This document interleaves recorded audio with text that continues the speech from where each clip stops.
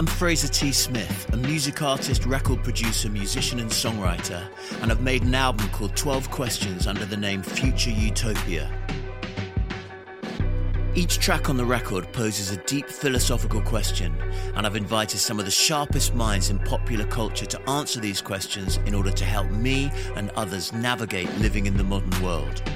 In this episode, I welcome TV personality and model Abbey Clancy, footballing legend and presenter Peter Crouch, and musical icon Nile Rodgers.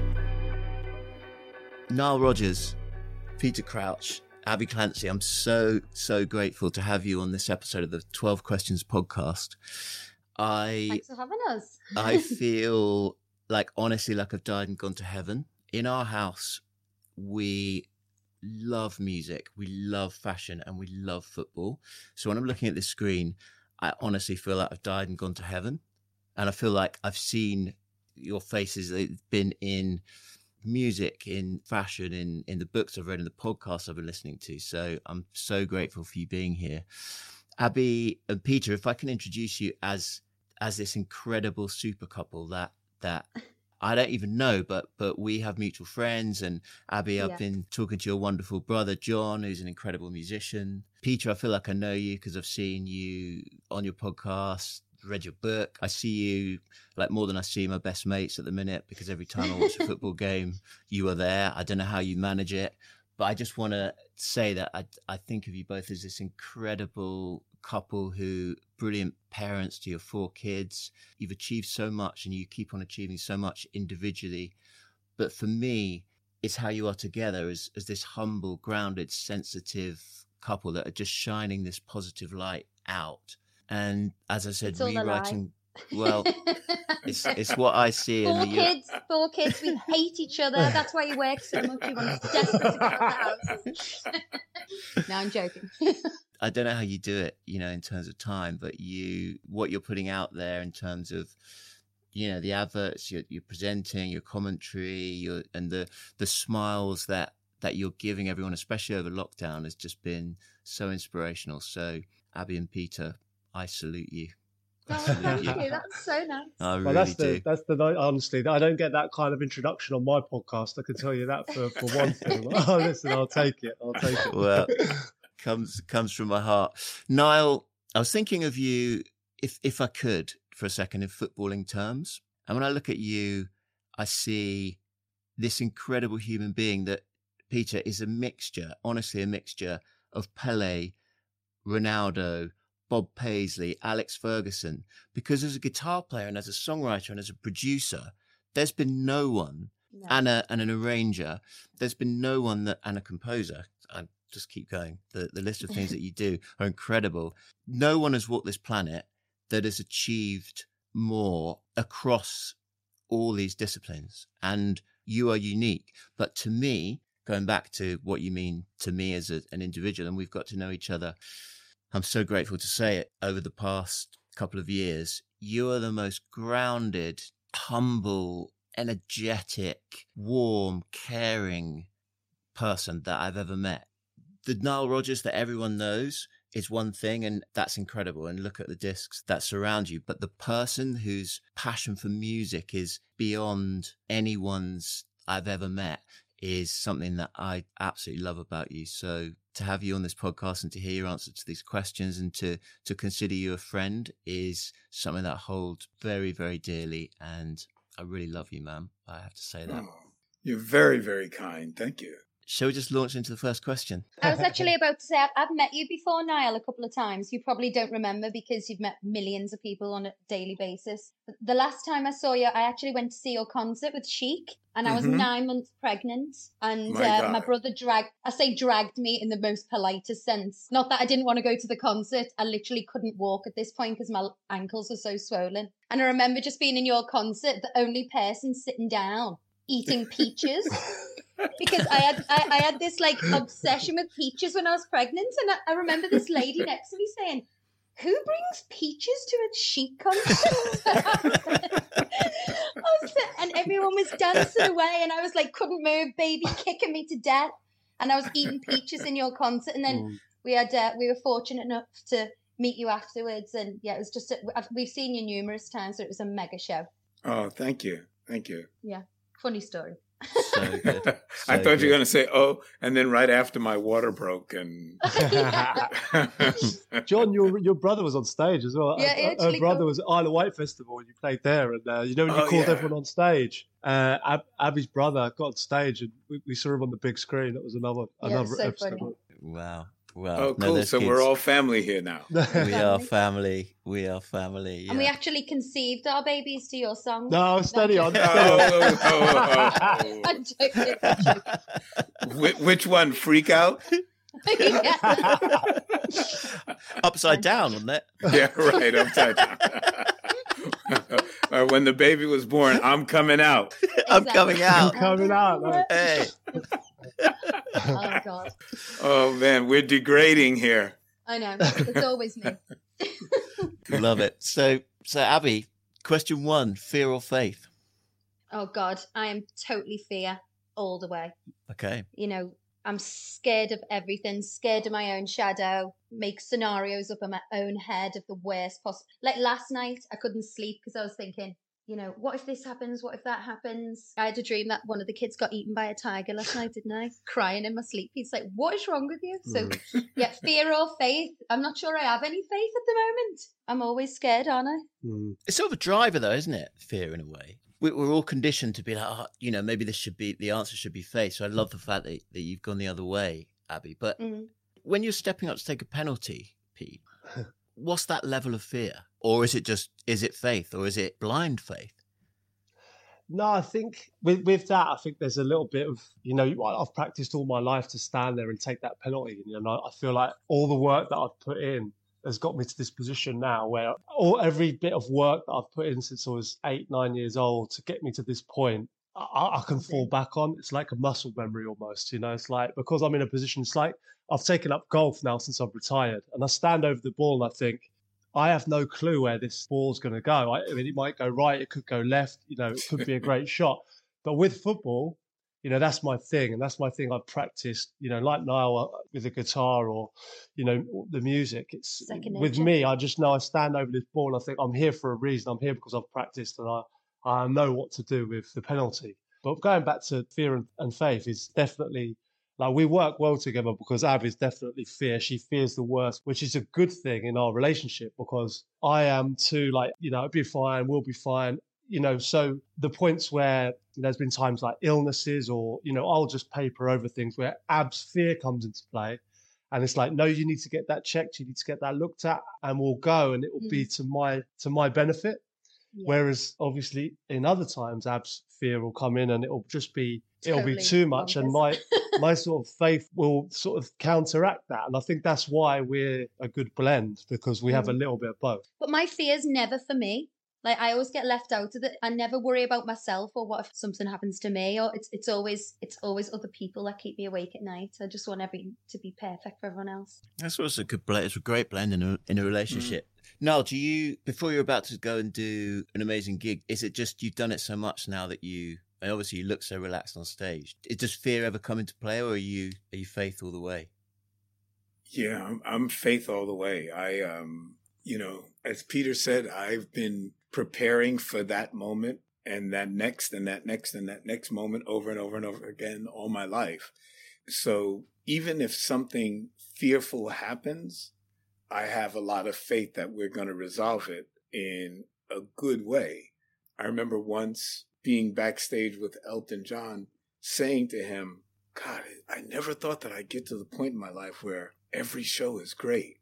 And he looked at me and he went, what do you mean every show is great? And I went, uh-oh, I think I just said the wrong thing because obviously he doesn't feel like every show is great for him. But to me, I feel like every show we do is great because even when we have things go wrong, it allows me to interact with the audience or it just, man, the worst thing I could think of, we were doing a show in Istanbul and a bomb went off right while we were doing the show. And the bomb went off nearby. And it was maybe 90,000 people, just a massive amount of people at the show. And I could see the crowd getting somewhat disrupted. And then also some people being really calm. And the promoter ran out to me and said, Mr. Rodgers, we have to stop the show. We have to stop the show. And I kept thinking to myself, I've gigged in the Middle East a lot. And I have a lot of friends from the Middle East. They have weddings and they shoot guns and bombs go off and they just go, oh, cool. So I asked the people, do you want us to leave or carry on? They all went, play. Wow. Play. And I was like, okay. So that just shows you that in an incredibly fearful situation, even the collective vibe of the people had faith that things were going to turn out right. And maybe it's because of sort of likening back to what Peter said, that we've been conditioned all our lives for those moments. And when they come, we have faith that they'll resolve in a very positive way.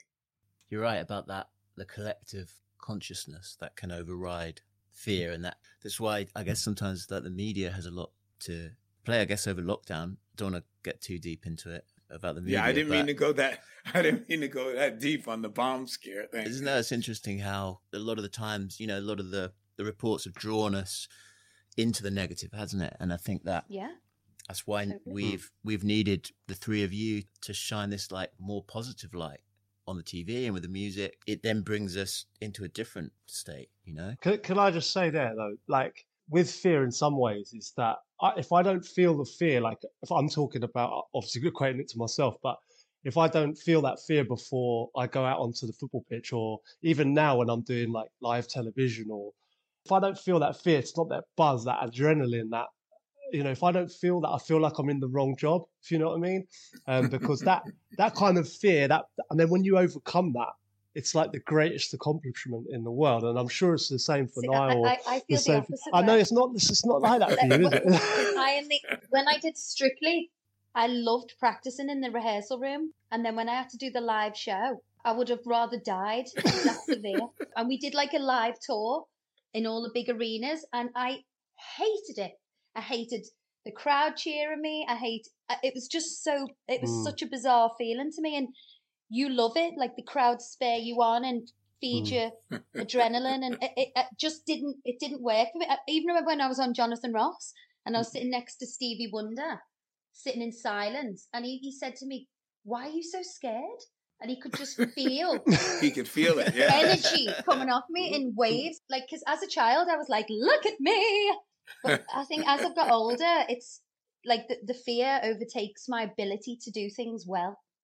That's interesting. This flows into my question for you, Peter, is how much is enough? Again, opposite answers to this. No, it's difficult because if I equate it to us again, is that I always think sometimes, you go, when do you take a breath and go, You've started an argument here, Fraser. When do you go, when do you take a breath and go, God, we've done some amazing things and relax and sort of take a deep breath. But on the flip side of that, I get the other side of to keep going and having new goals keeps us alive, keeps us healthy, keeps us, you do need to strive for things. And it doesn't matter what that is. It's not, I'm not talking money here, or I'm not talking materialistic things. I'm talking about having a goal is, to me, something that keeps you alive. And I know people that have retired, late on in their life and got very ill, and they didn't have another goal, or they didn't have another passion to follow. And it's I don't want to sound too morbid, but I always feel that you need another goal. When you say, when is enough, I don't think there's ever a time where you sit back and go, right, I'm just going to stay indoors and I'm going to listen to music and I'm just going to rock on my chair and chill out. I don't think you can't. I think the day you do that is the day, it's over for you, isn't it? I think it doesn't matter how old you are. If it's 80, 90, go out and have a walk around the park is, that's a goal in itself when you're that age, I think you always need to have a goal. So it sounds like I'm being materialistic when I say, it's never enough. But what I'm trying to say is that always have a goal, no matter what it is. That's inspiring. And I mean, from your side as well, all of you, it's so apparent that you've achieved such incredible things, and you just keep on achieving more, and you can tell that you're all so much that way inclined. I mean, Nile, I remember being in the studio with you once, and you had come from another studio. We were working with Craig David, and you turned up, and we had the most amazing session. And then it got to about 9:30 and you were looking at your watch. And I was thinking, it's knocking on, we haven't had dinner now. I said, probably ready to rap now, right? And you said, yeah, I've got this session I'm doing in East London with Disclosure. I'm going to play some disco loops. I was like, what?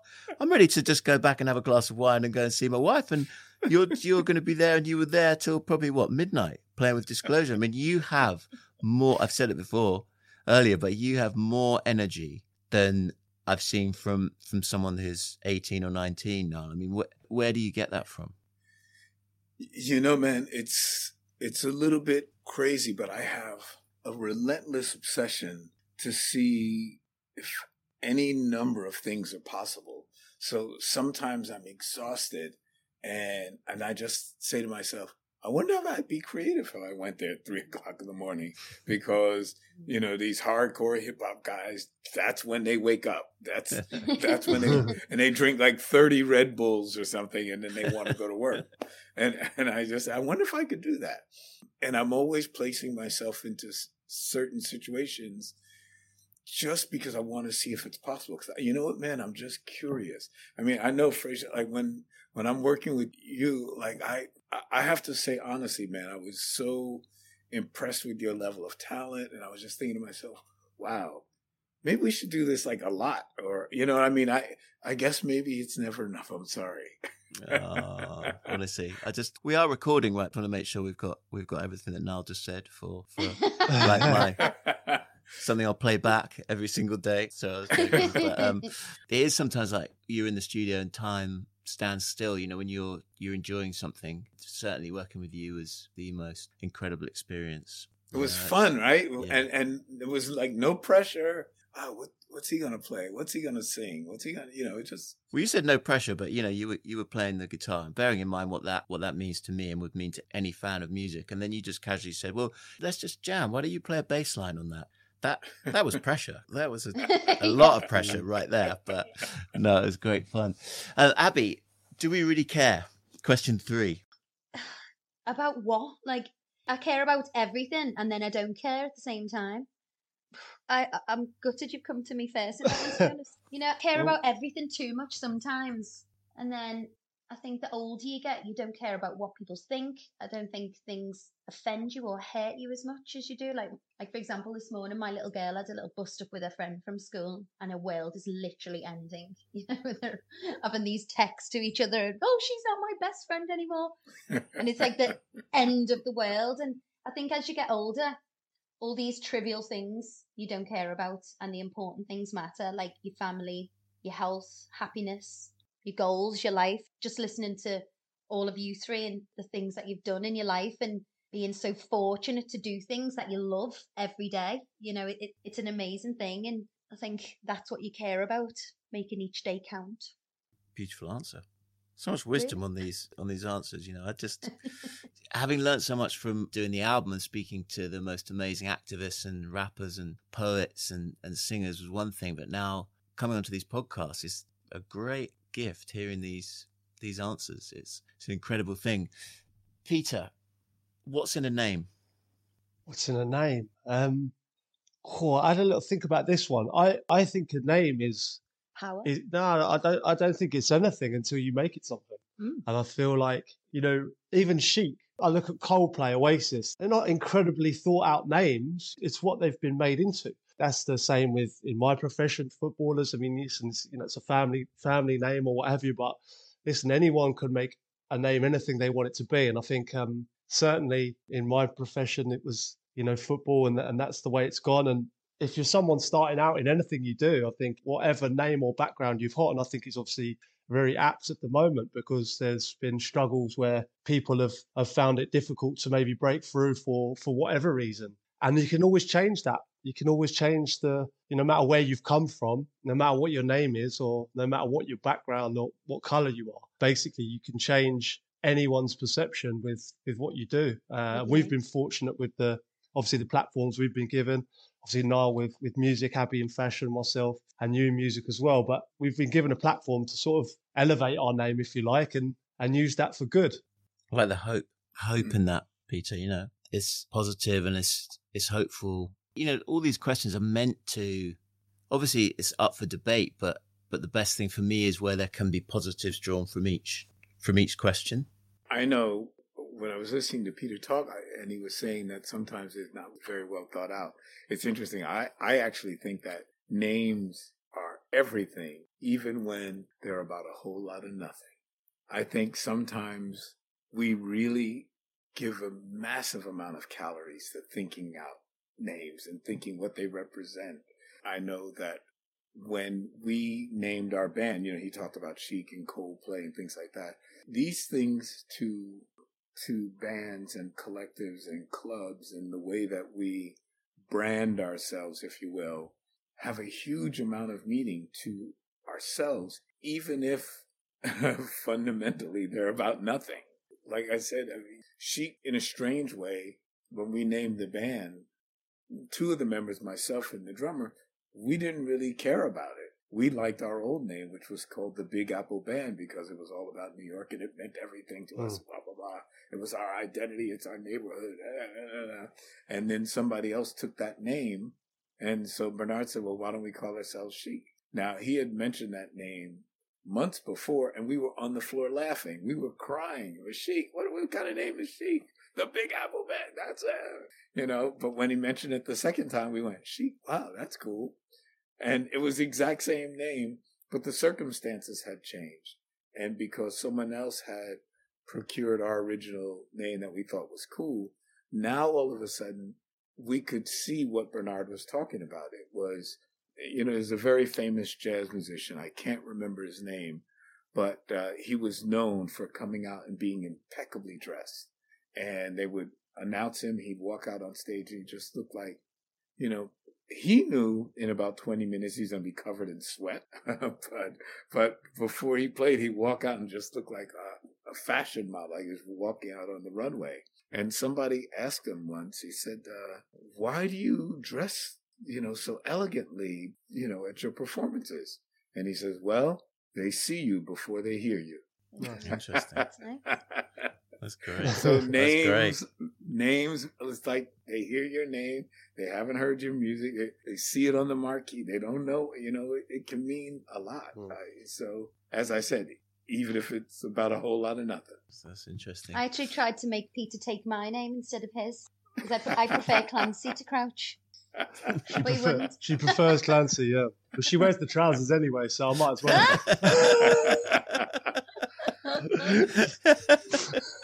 I love it. Nile, why are we divided when we're so connected? I've been plagued by this problem all my life. I grew up in New York in a very segregated neighborhood, but in a strange way, the people took to me because I was so odd and I was the only one. I guess they figured that it wasn't too bad, and people really did take me under their wing. And this was all throughout my childhood. But when I think about society as a whole, I guess I sort of go back to my old school thinking when we were in science class and they talked about three brains and the reptilian brain, and the reptilian brain was our best form of defense, fight or flight. It protected us. It made sure that we would exist. And maybe we just haven't evolved enough. And I look at the world and I wonder why people are afraid of each other, because we really shouldn't be. We really are the same. What's great about our lives, and probably the same thing happens to Peter and probably Abbey as well, because we get to go around the world and we do our art or our craft for other people, other civilizations, and we do it in our own language. Like when I sing, I'm singing in English. If I'm playing in Africa or I'm playing in Finland, the song still goes, "We are family," and everybody sings it, and we have a connection. We don't have to overly define it. They can feel our sincerity just being on the stage. They can see that we're sort of connected, and they want us there for a reason, or else we wouldn't have 50,000 people at the show.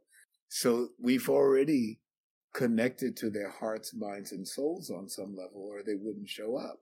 So it shows me that we do have the ability to connect with the masses, and we do have the ability to go from culture to culture to culture, from different religions to all sorts of things, and feel that same fun that we would have in a local pub with our buddies, or playing at Hyde Park, or playing at Glastonbury, or whatever. It's the same. And I know that we're fortunate in that we have professions that allow us to do that. They connect with those cultures because they have something directly in common. But it isn't very difficult for us to take the next step and say, you know what? We also have this in common. Oh, and by the way, we have this in common too. Does that make sense to you guys? Yeah. I was just thinking how amazing fashion, sport and music are for having this universal language of acceptance. Because Peter, when you've been on holiday and a kid's beach ball comes up, you just pass it over, and there's this, you don't have to talk the same language, do you? It's just there. It's what you can do with the ball. Or you see the Olympics with all the athletes coming out, or you play a chord and someone from a different religion or culture relates to that. And we're all lucky, aren't we? Yeah, absolutely. I think, like, just going on from that is certainly with music, like with you boys and with football, is that certainly when you play shows, or your music brings everyone together, doesn't it? Let's be honest. It doesn't matter where you're from. Our families on, everyone's on the dance floor. Everyone's enjoying it.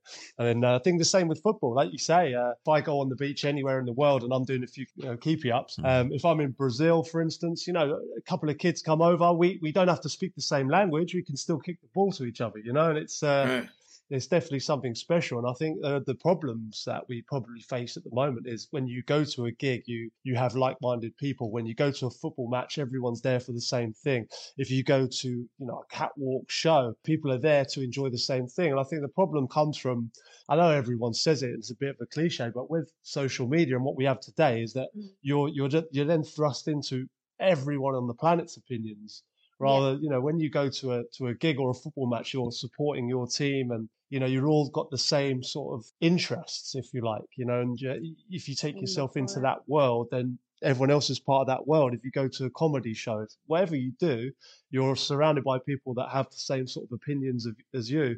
But when you're on, the problem with social media. Yeah, that's what I'm saying. So when you're on social media, profile fit for you, so that they're automatically presuming what group you should be in, and they put you into groups and categories, and what comes up on your feed is things that they think you would be interested in, and I think that can be quite a lonely place. And being a mum of 4, it's quite scary seeing how the world is going, like in that sense, so that everyone looking so perfect with filters on, and the kids thinking they should look a certain way and be into a certain thing, and if they're not into that, they're not in the group. It's quite scary. I just mean, like, you get everyone's opinion. Do you know what I mean? Yeah, it's like, and it might not be opinion you agree with, and I think that's maybe part of the problem, that you might go back and sort of and cause this tension and arguments that weren't there sort of the previous 10 years. No, you're right. It's pressure of social media, but it's interesting. I was thinking then of how football and music unite, and I was watching Leicester Arsenal yesterday, and Sarah, I'm so lucky. I mean, I didn't know this when I fell in love with her. First met her, and we just we fell in love after a Craig David gig. No, and she wasn't there to actually see Craig. She had been invited there by Craig's agent, and she didn't have any interest in being with the agent, and we met and we fell in love, and that was incredible. What was the most incredible thing is that she supported Chelsea at the time, and I don't know why she did it. I didn't force her, but she then changed over from Chelsea to Leicester City, and we've got season tickets. We go there, God, and this is the most amazing thing. But she is she's as passionate about Leicester City as I am, and we've had some amazing experiences together. So watching the football, and we connect on football. We will sit there, we'll have a glass of wine, we'll watch the match. But yesterday we became divided over this match, and we had an argument that lasted a good few hours, because Sarah said to me, I'm fed up of watching football with you because you're commentating on the match. You're turning into your dad. Now, my dad, we call the Grinch because he's a lovely guy and I love him with all my heart. But when we won the league, I called him up. Well, when Chelsea beat Tottenham and we won the league, and I was literally, didn't know, I was crying, laughing. I was literally all over the place. And I rang up my dad and I said, Dad, this is just, bearing in mind, me and him have been to the matches since I was 7 years of age, Filbert Street, up to Leicester, been through more lows than highs. And I spoke to him and I said, look, Dad, we've won the league, crying, laughing down the phone. And there was silence. And he said, well, you know what? He said, we're really going to struggle next year if we don't buy some players.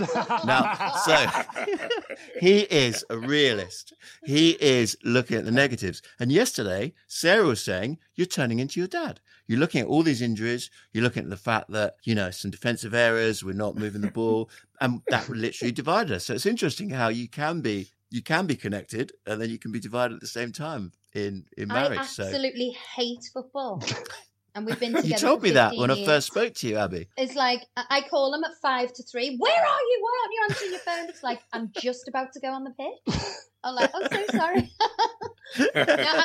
Because my other brother, Sean, he played for Liverpool from like the age of 9 and Everton. And then he played for Blackpool and Fleetwood. So as a child, I always got dragged to football matches. And my memory is just being cold. I'm wet, I'm bored.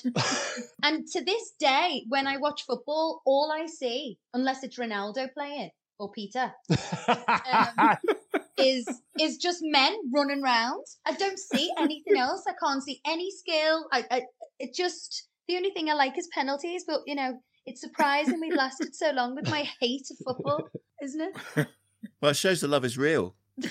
I absolutely love it. Honestly, I absolutely love it. Like when I used to come up when I was playing, I'd come home from football and Ab would change the subject the minute I walked through the door. If I played a good game or a bad game, it was gone, And I think the moment you come through, it's nice to be able to sort of relax at home and just straight away, it's about the kids, what they've done. It's about, Ab's day. She doesn't even ask me what the score is, or if I'd played well or bad. He's just scored a hat trick and I'm like, you're late for your dinner. We might watch Match of the Day in the evening and she'll be like, oh, you scored a couple of goals. So, yeah, he didn't ask me. But honestly, I wouldn't change it for the world. Pete's got friends whose wives are like huge football fans. The husband will come home from a football match and she'll be like, that goal was rubbish. That tackle was awful. Like you should have kicked it to the left and kicked it over your head or whatever the lingo is. So luckily you don't get that, do you? It's the best way. Keeps you grounded. I have the same thing with Sarah. She's my biggest supporter, but my harshest critic. I'll be on like mix 30 of a song, not unable to get it right. And I say, come on, can I just play this to you? And she goes, okay then. So we put it on and she'll go, that's absolutely rubbish. It's so much better before. Why didn't you just go with the demo? Why didn't you just leave? No, I've got all this new equipment and I've been spending days on this thing, and she just cuts it right back. So You're the same with me, Pete. Like I'll do a photo shoot and send Pete like an amazing picture, all glammed up, looking great, and then come home, the hair comes off, the eyelashes come off, the fleece dressing gown goes on. He's like, oh, who is this person? This is nothing like the image you've just showed me what you were doing today. Like, can't you just stay like that? No, it's good to keep grounded. Now, how do we find our truth? This is something that I believe that we intrinsically know. I think that whether we stumble upon it or we have an idea of what it is, even when we become self-aware, I guess basically what I'm trying to say is that we know what makes us feel like us and we know what makes us feel unlike us. Is this something Nile really would do? Or am I being influenced by others, the situation, or what have you? So I think that we all know our basic truths. I see so many people around the world that may do good things, or even better example, do bad things. And when they do bad things, I sometimes wonder, do they go home and say, oh my God, why did I do that? Did I do that because I really meant to be that person? Or did I do that because I was influenced by the mob, if you will, or the bullies around me, or a self of wanting to belong? So I do think that we all basically know our own truths. And I'm not saying that in absolute terms, because some people are quite confused. They don't really know. They are asking those questions and they need help. They need to sometimes find it or trip over it, or as my old music teacher used to say to me, now you keep saying that you're falling. And I say, yeah, I don't understand what's going on. I'm trying. He said, but don't worry, bro. You're falling forward. You're doing the right thing. You're not falling backwards. As long as you keep falling forward, you are okay. And I would say, oh, okay. I didn't quite understand it at the time, But then it became clearer to me because he could see that I was dedicated to something, and I was dedicated to trying to perfect something, be it an idea or a motif or whatever. But boy, he could see that I was just relentless. I was, I sleep 2-3 hours a night. Even now, I'm 68 years old. Last night I slept maybe 3.5 hours. Maybe. Yeah, well, you could come round here and do our night feeds if you're awake in the night. I do not want to be awake 3 times a night. Yeah, I've always had that kind of energy. And I don't know. I'm just curious. I like to know how and why things work for just the satisfaction of maybe feeling at peace, to say, oh, okay, that makes sense to me. I get it. I get why they did that. And it also gives me the ability to feel not so judgmental of others. I feel very non-judgmental because I can understand. I can look at things from multiple points of view. It's really powerful. I love what you're saying about your authentic self, in that we all know, what's right or wrong and the true path, really, isn't it? It's having that ability to look at yourself in the mirror and just ask yourself, is an opportunity the right thing or the wrong thing? It's really powerful. Abbey, what's the cost of freedom? Oh, God. I want to throw in a joke. I'm so sorry. No, don't apologize. Did you ever see the parody movie with the puppets called Team America? America, fuck yeah. Freedom, Abbey. Freedom cost $1.05. Okay. $1.05. See, I love that film, by the way. That was amazing. You did look like if you had said that, Abbey, I would have died. If you had said freedom cost $1.05.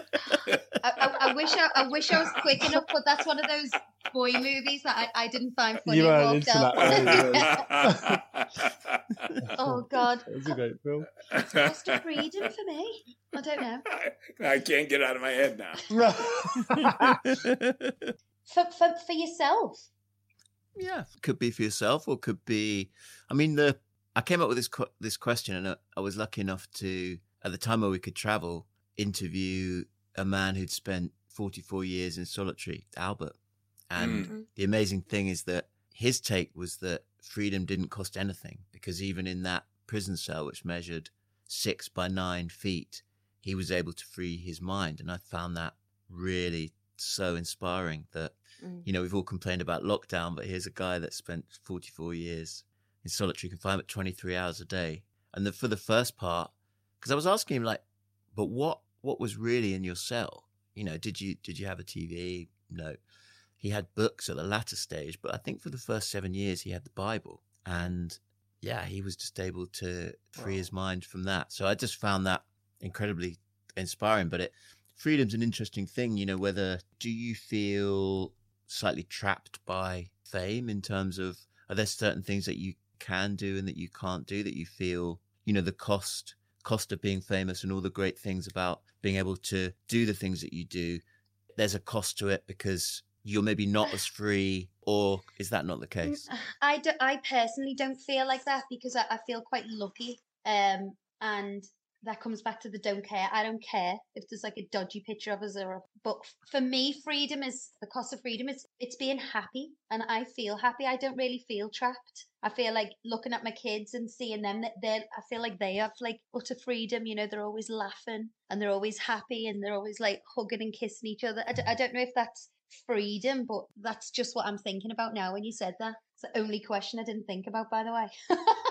But it's no, but I think that's a good answer. I feel free. I feel happy, and for me, being happy is freedom. I would like to escape some of my worries and the fear, and being scared of things that can make you feel trapped a bit. But in a whole, I feel free. I feel so happy and free. Yeah, with me, when you mentioned that, I'm being 6'7", I'm quite recognisable, and I think when I'm in England, I do get recognised a lot. But I can't sit here and stay oh, it's a pain in the arse, or, I dislike it. I mean, there's times, where I'd rather people don't recognize me. If I'm with my kids at a theme park or something like that, and they want to go on a ride, and I've got people that want to have a picture or they want to talk to me.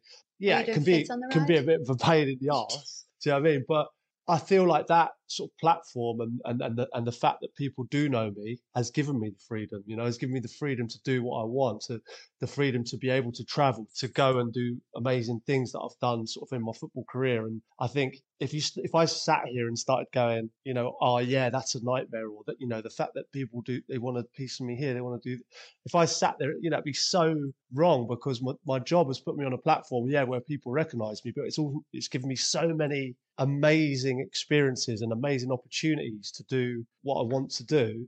I can't look at that as being a negative. And I always go back to when I was a sort of 9, 10-year-old boy, and I met a footballer, or I saw a footballer on the street or somewhere. I was so wide-eyed and I could not believe my eyes. And no matter what level of player that was, when I saw them, I was just like, I wanted to know everything about them and what they were doing and what they did. So I put myself in the kids' shoes. I need to try and be as kind or as welcoming. And listen, you can't please everyone. But if you've got a profile that someone knows, then I think you do have to be aware of the situation, certainly with the young kids, that it might be a difficult time, but I think you do have to make time for as many people as you can.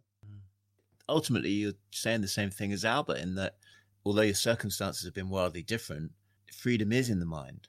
Freedom is a perception. You've chosen to perceive what you do. But I've met a lot of famous people that feel very trapped by fame, and that almost bring about weird situations because of the way they are. And then if someone comes up to them, will act in a slightly strange way. And then, so that's very inspiring.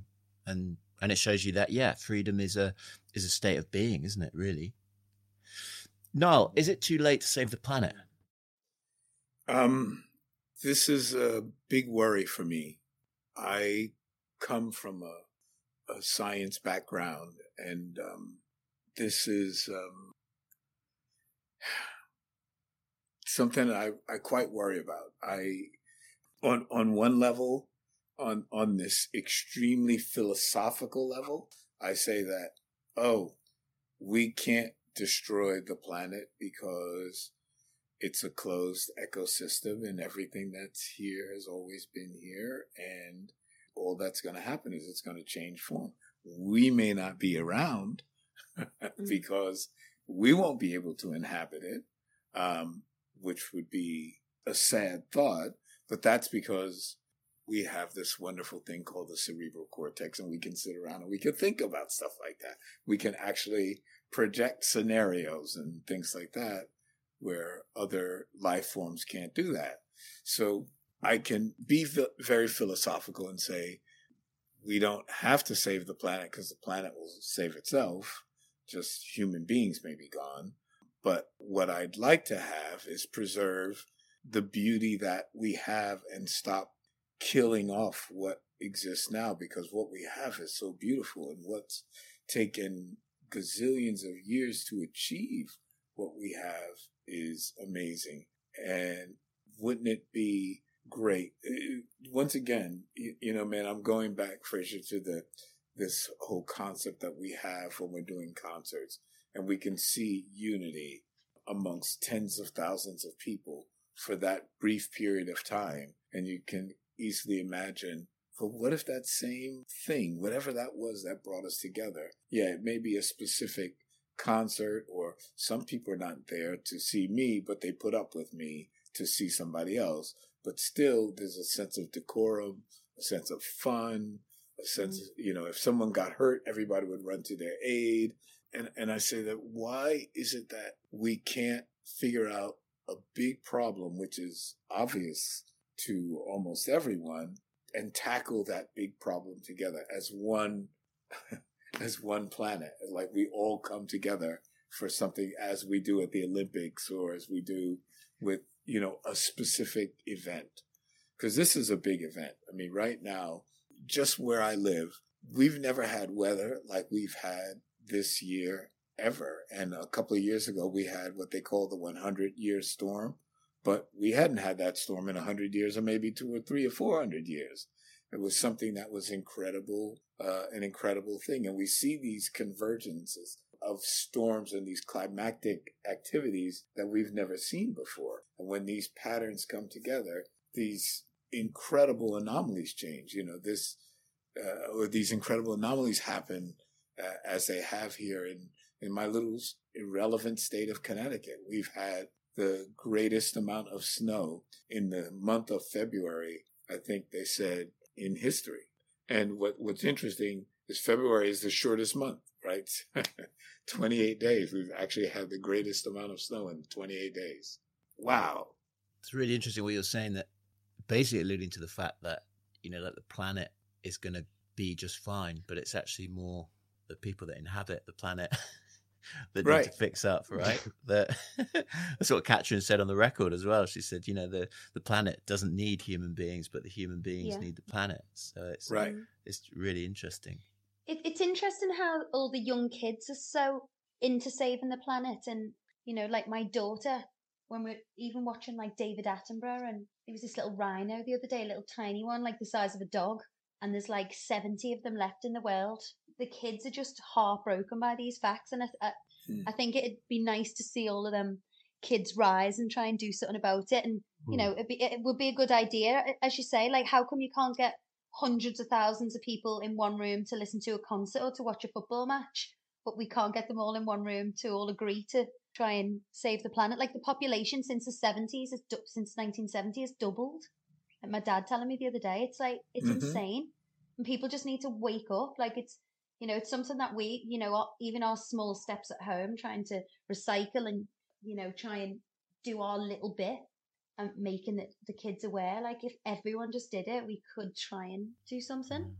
It's the one great thing about lockdown, isn't it? That the lack of planes, and hopefully, the fact that business guys won't need to travel, day in, day out. They'll be able to do more like this on Zoom. And, just that the statistic about the West End of London, like the emissions were roughly the same as like a country village in Hampshire, how it can change, and just the quietness. We were hearing the birds, weren't we, every day? The birds, like, wake up to the noise of just hearing millions of birds, and normally you can't hear them. It was just, it was amazing. And it was like, it was so sunny. It was like the world was going, and breathe, and like replenishing itself. It was so nice. And I feel like everyone, well, we certainly felt like that. You're running around thinking things are important. I've got to do this, I've got to do that, like a headless chicken every day. And when you're forced to be in the house, and we were playing board games with the kids, we were out, they were climbing trees, we were making cakes, all things that we kind of don't do that often. And it was just,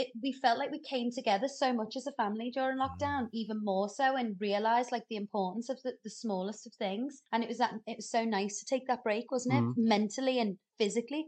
Yeah, I mean, that was the first lockdown. The second lockdown, we just want to kill each other. Is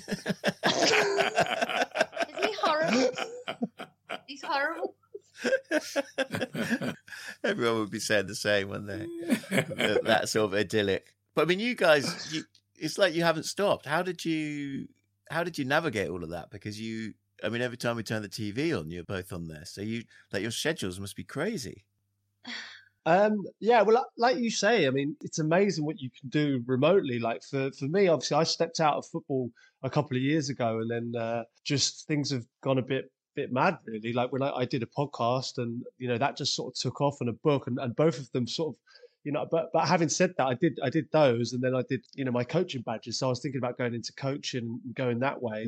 But this sort of one just exploded, really, and I just followed it because it was fun. But I just continue to do it. And thankfully, I know that in the times we're in, lots of people are struggling and not being able to work. So for me to be able to, football's still on, I'm still being able to go to games and sort of talk about them and stuff. And I feel very lucky that I'm able to go and watch live football when a lot of people can't. But also, I get to do things like this over Zoom, and I can't really call it work. I say to Ab, I'm going to go and record my podcast. I come in I get a couple of beers and I put them down on the side, and I talk to my mates. It's not really work. It was good for me because I could see when Pete was coming to the end of his career, I could see it was on his mind and it was worrying him. And I was so scared of, oh God, what's he going to do? And I just wanted him to be happy. And the fact that this podcast came along that he did and his book and everything kind of just went really good. And he enjoyed it so much. I was just like, God, this is such a blessing. No, but I have to, if you don't mind me asking you now, like for me, football was my life. And I know obviously music's yours, but sort of, you're told to sort of retire when your legs go. And I was lucky, I was 38, but a lot of my friends are 32, and you say you're 68, and you're still doing gigs, you're still doing what you love. Like there's no time limit on music, something that I'm obviously, really jealous of. I know I'm one of the fortunate ones that I had I'm doing another career, which I find quite fun and interesting, but if I could have played till I was 68, I would have done, so it's, it's an amazing thing. You could go into music because you were rapping the other night on your podcast. He was doing MC, what were you doing? DJ Luck and DJ Luck and MC Neat. I was nice. I was UK rapping. Garage. Yeah, the UK Garage scene. Love it. So if you ever need a singer, come over there because it's not a guilty pleasure. It sounds, but I love DJing old school UK Garage, literally to myself. So does he. So can get together on that. Peter, what happens next? Oh, I've got to go into that next room and try and get these kids to bed. There you go. Valid answer. I love the fact these answers don't have to be philosophical. And that's, you said we were pressed for time. No, that's the reality, isn't it?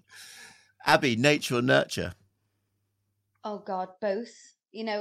I've got 4 children, all of them we created. Not one of them are the same. They've all got their own mind, their own personalities, their own mannerisms. It's just bonkers. And I think one thing that does connect them is the values and the morals and the manners.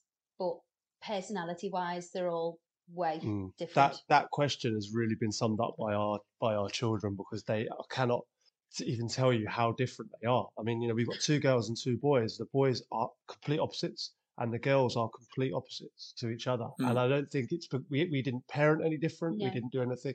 It was literally just born like that. It's just nature. Like there's nothing we did differently with any of them. They go to the same schools. There's nothing different. But they are such different people. It's just the thing we think about all the time in this house, isn't it? It is amazing. I was going to say it answers your earlier question. They know their own truth. Yeah, they do. Yeah, definitely. Yeah. Niall, what matters most? That's the really simple answer that would hit me as soon as you said it is the next thing that I have to do. The most important thing to me at this exact moment is when I get off this cast with you, I'm going right upstairs to the studio and start working. Oh God, I'm so jealous. To be a fly on the wall in your studio. I know. It's a pretty good day today. What are you working on?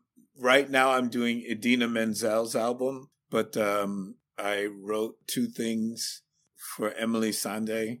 And, and then plus I got the new S.G. Lewis record out now, which just came out a few days ago. Congratulations. And that seems like that's really killing. Yeah. What a nice guy. I've never met him, but he went to the same school as me. Oh, no kidding. He's a sweetheart. He's wonderful. Oh, he makes some great music. So, it's trying to get this next Idina composition. So I said to her last night, because she had just written me back, she said, I effing love this. So I had just finished Nakane's album, and I said, I told him, I'm doing Idina now. And he said, oh, Nile, I'd love to work on a song for her. That's why I just said to you, wow, maybe I should ask my friends who are also great writers and producers, just write me something. Give me a cool track. Because she got really excited about other people that I know that are in my world that I could just say, hey, let me throw it out there. Amazing. That was long-winded, but that was... No, that's cool. That's great. Oh, that's well, nice. I'm conscious of time. I want to skip to question 12 because I want all 3 of your answers to the question, what is love? Niall. Baby, don't hurt me. Thank you, Abbey. Good one. That's up there with Freedom Cost $1.05. Love is having deep affection for something or someone. You know, I love music, but I love my life. I love my mom, even though she just passed away. I still love her. I love the concept of her. I love the fact that I had to go through all the things that I've gone through to become a 68-year-old guy who can still do gigs. And it's not been an easy road, but I don't think I would have changed it. So I love my life. I love the journey. And that's why I could easily say it's having a deep attachment or a deep affection for something. I'm attached and affected and affectionate towards these events or people or concepts. I love them. It's beautiful. Abbey? For me, love is like putting other people first. I feel like for me, I always feel like I'm last. What makes me happy and makes me feel loved is loving other people and trying to make them feel loved or feel happy. I don't know, it sounds so cheesy, but that's what love is for me. Like, I just love people being happy. And I think it's cheesy. I don't really like having things. I think one thing I do struggle with in my life is having all these nice things and opportunities and going to, I want everyone who I love to be a part of it. Otherwise, I can't be happy. So for me, love is other people's happiness and putting other people first, I think. That's great. Pete? There's many different forms of it, I think. Love, certainly. I think you can love, I'm just equating it to my life, you know, love what I do. You know, I'm passionate about football and I'm passionate about music. I'm passionate about lots of different things where I'd say love. But when you ask that question, I immediately think of my family, because I just think of, you know, they're the people that I'd put before myself, you know, and football or music or anything couldn't get in the way of what I feel about Abbey and my kids, you know. So I think the strongest type of love is the love of certainly my wife and children, because, you know, if I had to quit everything so they could be happy, then I would do it in a heartbeat, you know. So I think that's the strongest kind of love that you can possibly have. Amazing. I can't add to that. Can't add to those answers. You know, that's absolutely phenomenal. And I didn't put what is love as a purpose for, as a, you know, the last question on the album for any other reason that it just felt right to be there. And the more I look at these questions, the interesting thing is that for me, I think that love is actually the answer to all of these questions. To everything, yeah. Yeah, because when I went... every question. It does, actually, yeah. I went through it, and love is faith, and love is enough, and love helps us to care, and love is deeper than a name. Love is freedom. Love is connection. Love is truth. Love is will save the planet. Love actually matters most. Yeah, it's interesting, but guys, I can't thank you enough for your sharing your answers and your thoughts and your experiences and your truth. It's just been an amazing hour with you guys. I'm so grateful, and thank you so much. Cool, thank you. It was great spending time with you all. Fraser, send me a track that I love. Absolutely. So there is a pinch yourself moment. You have to remember these times, because I am a normal guy. I went to school, failed my exams, was a waiter for many years, played some terrible gigs. I mean, me being the terrible one, but also some terrible venues. People hated my music, got through, had some breaks, had a great time. Ultimately, I'm a very, very, very normal guy, but I've literally just spent an hour talking to a supermodel, a world-class footballer, and an icon of music. All I can say is I must have done something very, very good in a previous life. In fact, I must have been like Florence Nightingale or Marie Curie. If you haven't checked it out already, check out 12 Questions by me, Fraser T. Smith, aka Future Utopia, available on all the major streaming services. And don't forget to subscribe and like this podcast. Also, ask yourself the 12 questions, ask other people the 12 questions. I put this record out to stir debate and hopefully create change. So why don't you send us your answers to the 12 questions on Instagram and Twitter @TheFutureUtopia. Last but not least, a massive shout out to Becky Voice at the Tape Agency, my management crew, Phil, Kate, Jasmine and Josh at 360 for helping make this podcast happen.